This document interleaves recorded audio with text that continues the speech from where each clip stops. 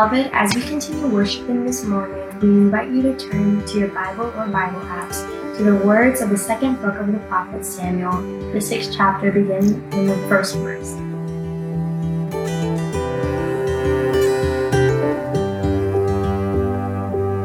Let us receive the word of God.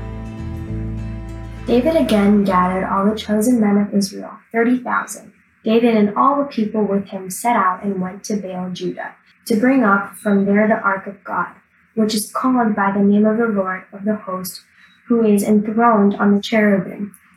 They carried the ark of God on the new cart and brought it to the house of Abinadab, which was on the hill.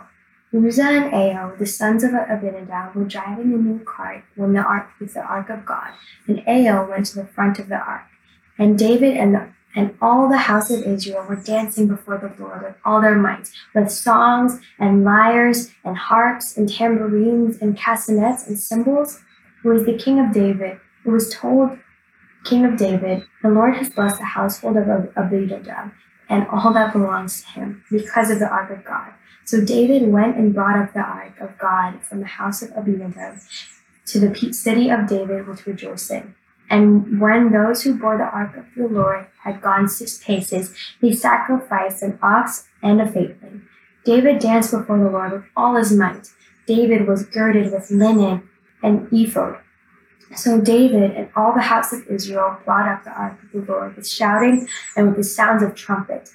As the ark of the Lord came into the city of David, Michal, daughter of Saul, looked out of the window and saw the king leaping and dancing before the Lord, and she despised him in her heart. They brought in the ark of the Lord and set it in a place inside the tent that David had pitched for it. David offered burnt offerings and offerings of well-being before the Lord. When David had finished offering the burnt offerings and offerings of well-being, he blessed the people in the name of the Lord of hosts and distributed food amongst all the people with the whole multitude of Israel, both men and women, to each a cake of bread, a portion of meat, and a cake of raisins. Then all the people went back to their homes. Receive what the Spirit is saying. Thanks be to God.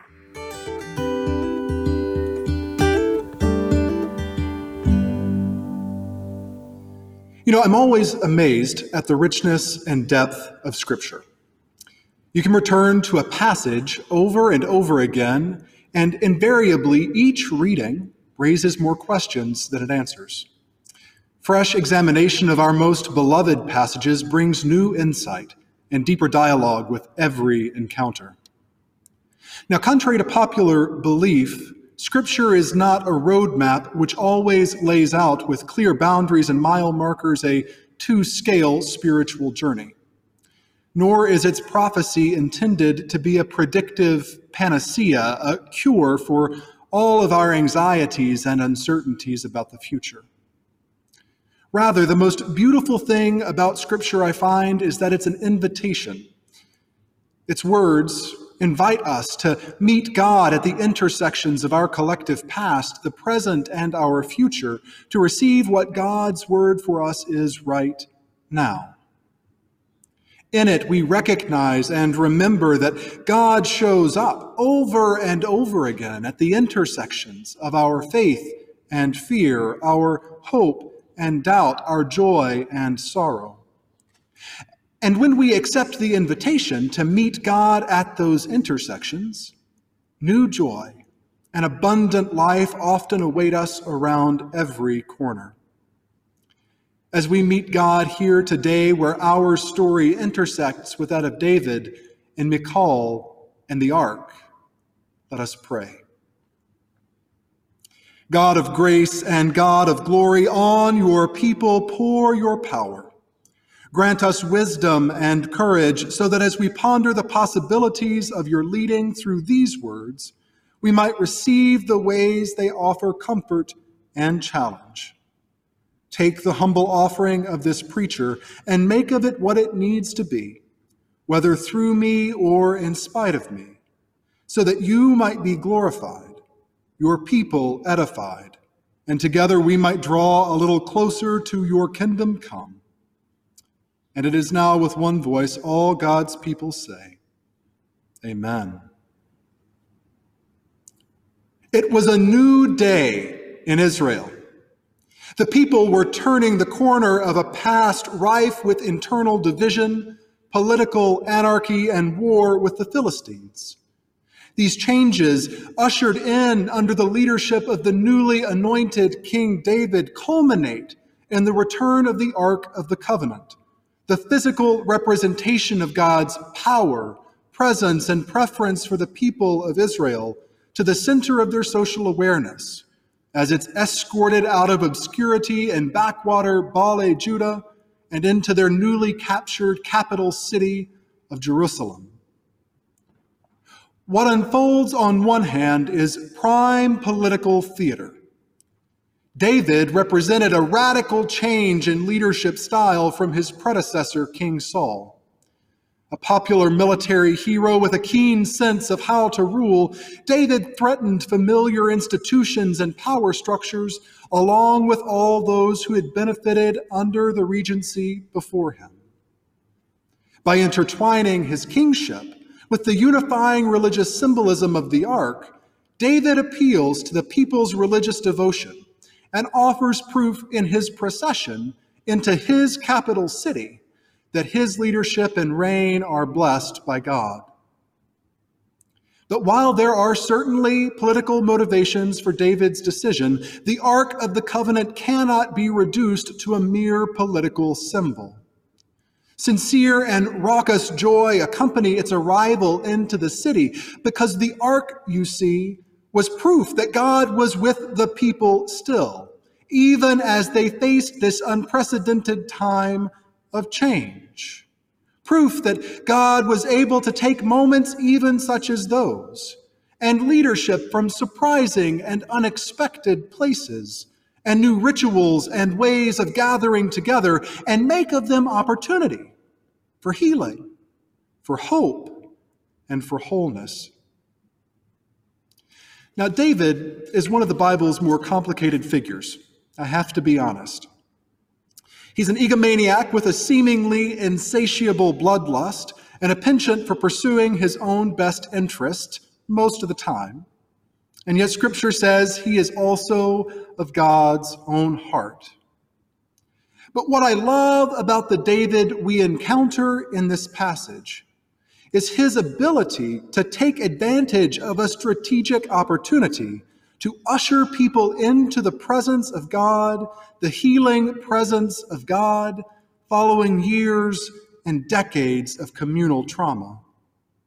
And his reckless joy, his willingness to literally dance like a fool in front of people, abandons assumptions about how a king should behave and invites people to consider new ways of recognizing and responding to God's presence.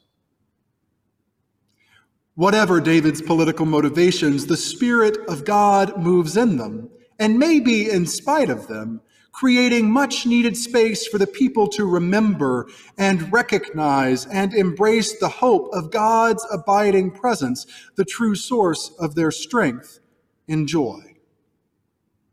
In his dancing, David becomes a conduit and conductor of that presence. His ecstatic joy, an invitation for everyone watching to recognize that God was still with them, that God was still moving in their midst and inviting them to celebrate, to receive the full gift of that promise, even if it meant risking what was familiar and comfortable as they did.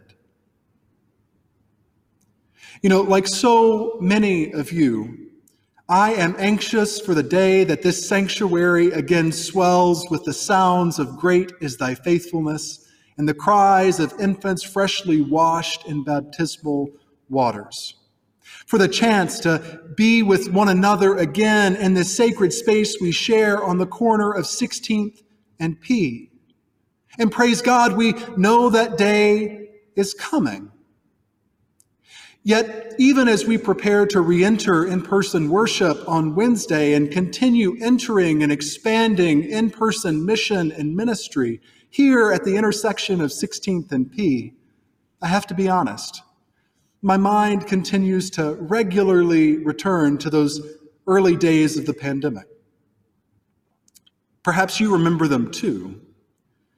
I remember the fear and anxiety we faced, unsure of how we would remain connected to God and one another, let alone to our own sanity. Sound familiar? Feels like yesterday to me. I remember the questions and confusion about the science and our safety and the technology and the possibility. Questions about what online platforms we would use and what happened when they weren't fail-proof. Questions about how we were going to use a technology designed for workspace connection to stay spiritually and emotionally connected to one another. Would our neighbors file a noise complaint as we hit the 5th verse of "O for 1,000 tongues to sing" at our dining room table? Could we find God in isolation? Could we find God at the end of .com? Like the ark's arrival on the streets of Jerusalem all those years ago, this season has opened our minds and our hearts to new paradigms for being the people of God together. You know, we have been led by choir members who recorded audio tracks, then lip-synced to themselves singing and recorded that, all while listening to pre-recorded music in their headphones. Can you imagine? It's hard for me to envision. And yet they did it. They did it for our community. We've been encouraged by teachers and preachers and new members who, because of, not in spite of, this virtual format, have joined us in our worship and learning from hundreds of miles away. We've had people experience for the first time in their lives the living love of God and the liberating joy of knowing that they are beloved. We've been nourished and nurtured by folks like Rosa, who packed communion wafers and cups into Ziploc baggies, and small group leaders who showed up faithfully even when they themselves were Zoom weary, to create space for support and prayer. We've been led by our confirmands and Pastor KC, who helped them organize as they refused to join the United Methodist Church without challenging its complicity in harm and injustice. And we've been comforted over and over again by voices who reminded us that it was okay not to be okay, and then gave us the space for that to actually be true. Like David, so many of you, so many of us have stepped into this season and risked being made a fool with technology we didn't understand and spaces that didn't feel quite right, and watched our best laid virtual plans fall apart when the Wi-Fi signal wasn't strong enough. And yet somehow, often despite our expectations, even when it wasn't fail-proof, we found the presence of God was with us. Not just in our sanctuaries or familiar rhythms and rituals, but with us in the silence and stillness of the stay-at-home orders so many at first feared. We found that God was with us in closets and in quiet spaces where our praise and lament blended together as we listened for the voice of God. We found that God was with us as we dug our hands into the soil of our flower beds and lush, loamy vegetable gardens that would never have been tended if we weren't working from home, and found God at the bottom of bowls of water and boxes of supplies we've used to adorn our home altars. God was on the end of, and I'm loath to admit it, many a group text and long lingering phone call. God was in the chat rooms where we celebrated sacred moments and we grieved what was lost. God was in backyard baptisms and clear plastic baggies that became conduits of God's living love at communion. I say all of this so that we don't lose sight of what we have worth celebrating. We have witnessed and remembered these last 15 months what is possible when we're willing to risk doing the unfamiliar, uncomfortable, or unexpected for the sake of opening up our hearts and lives to Spirit's leading. We've come to remember and learn that God's presence is ever available and dynamic, moving not only through familiar modalities, but also through new and often unfamiliar technologies and ways of being church, so joy, hope, healing, and sometimes just survival were possible. We have learned and relearned and learned again that God is with us even at the end of .com, and because of it, beloved, lives have been changed. Our small group communities have blossomed. Our youth group flourished. People have fallen headfirst into God's love because of the risks we have taken these last many months. They have deepened their capacity to love one another. Even as we have done all of this in an unfamiliar and often uncomfortable way, the world has been changed because we accepted the invitation and God met us and led us. Now, I want to pause for a second, because in addition to the story of David's dancing, sandwiched into this scripture story of celebration is another story, a single line about David's wife, Michal. Michal was the daughter of King Saul and betrothed to David when he was first anointed by Samuel. And long before David was king, Michal was risking her life to save David's when he earned her father's ire. She was passed off as a pawn, used to be forcibly married so that David would be enraged by Saul. And is then, when David becomes king, ripped from her home, following the brutal death of her father and brother, to become queen of Israel. While today's reading only says that she saw David's dancing and despised him in her heart, a few verses later we encounter a painful exchange between David and Michal about David's dancing. She upbraids him for his unbecoming behavior, suggesting that it was self-serving and unkinglike. Now, we have to be careful here as we learn or hear for the first time the story of Michal, that we don't assign malintent or ill will to her. After all, perhaps after years of being passed between kings and pretenders to the throne, she realized David's actions were risky, and she was scared that her security and stability were threatened. It's possible she'd simply seen the politics of power corrupt one too many people she loved and had no more capacity to put up with David's pomp and circumstance and BS. The trauma and violence inflicted on her as the daughter of a dead despot and wife of an emerging demagogue was profound. It's no wonder she wasn't ready to join the party. She was grieving. She was, I imagine, braced for impact, not ready to embrace joy. And David, in this moment, suddenly shifts from one who is opening up space for people to encounter the living presence of God, and instead shames and rebukes her, unwilling to see in her pain an opportunity for God's joy to come to fruition. David missed the moment. He demeaned her arguments, and he abandoned her as he danced the merry band on around the corner and into what came next for Israel. Michal's place in Scripture terminates here, and we're told she died without children. The implication is that because David was so caught up in his dancing, he abandoned her in her grief as he moved into that new season of Israel's history without her. I wonder if this brief encounter, informed by but left out of today's lectionary reading, offers us a cautionary tale about how we turn the corner of this pandemic season.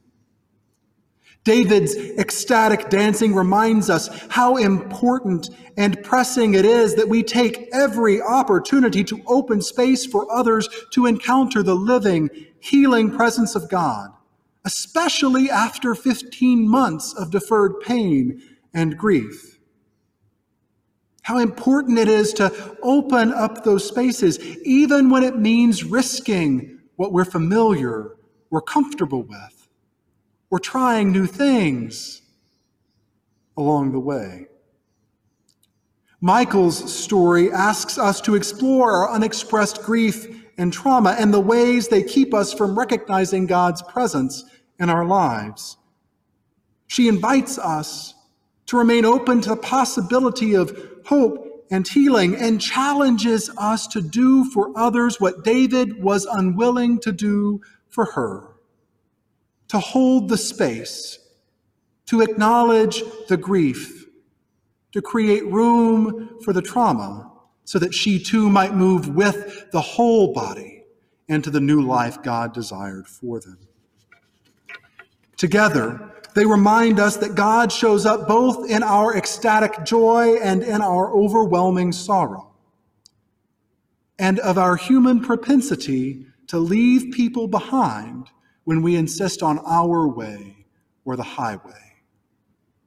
In the end, they both seem to miss the point and an opportunity for them to turn this corner together.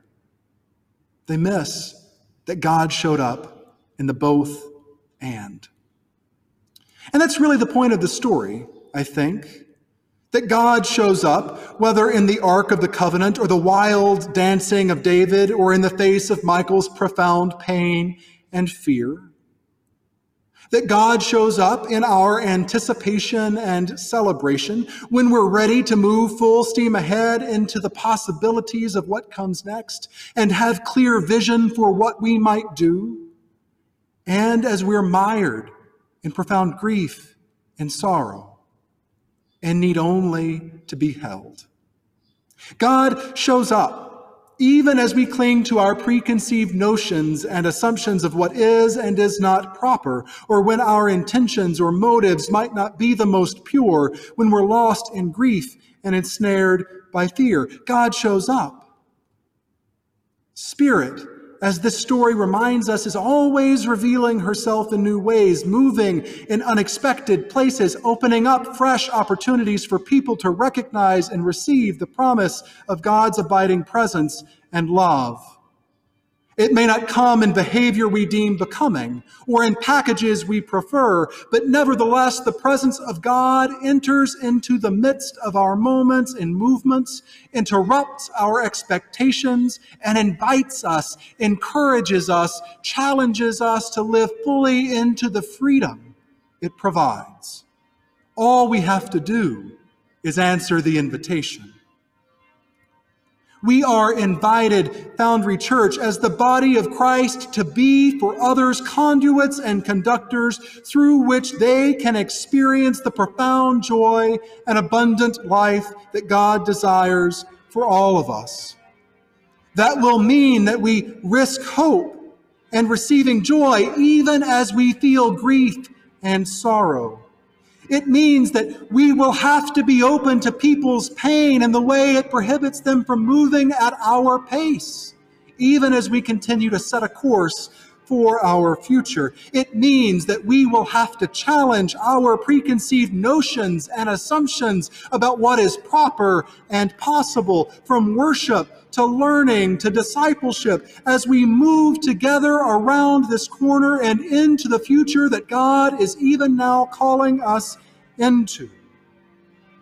It may even mean we take the risk of failure, of being foolish, so that others can experience and know the liberating love of God. Today's reading reminds us that we have a profound opportunity as we turn this corner together to continue creating space where people can encounter God's liberating love. Our role in this season isn't to be gatekeepers carefully deciding and defining for others what is right or proper or appropriate in how they find God in these days. nor is it to shame others into joy or our vision of what joy might look like. Our job is to show up together again and again and remain open to the ways that God meets us when we do, so that as we enter this new season together, no one gets left as we go.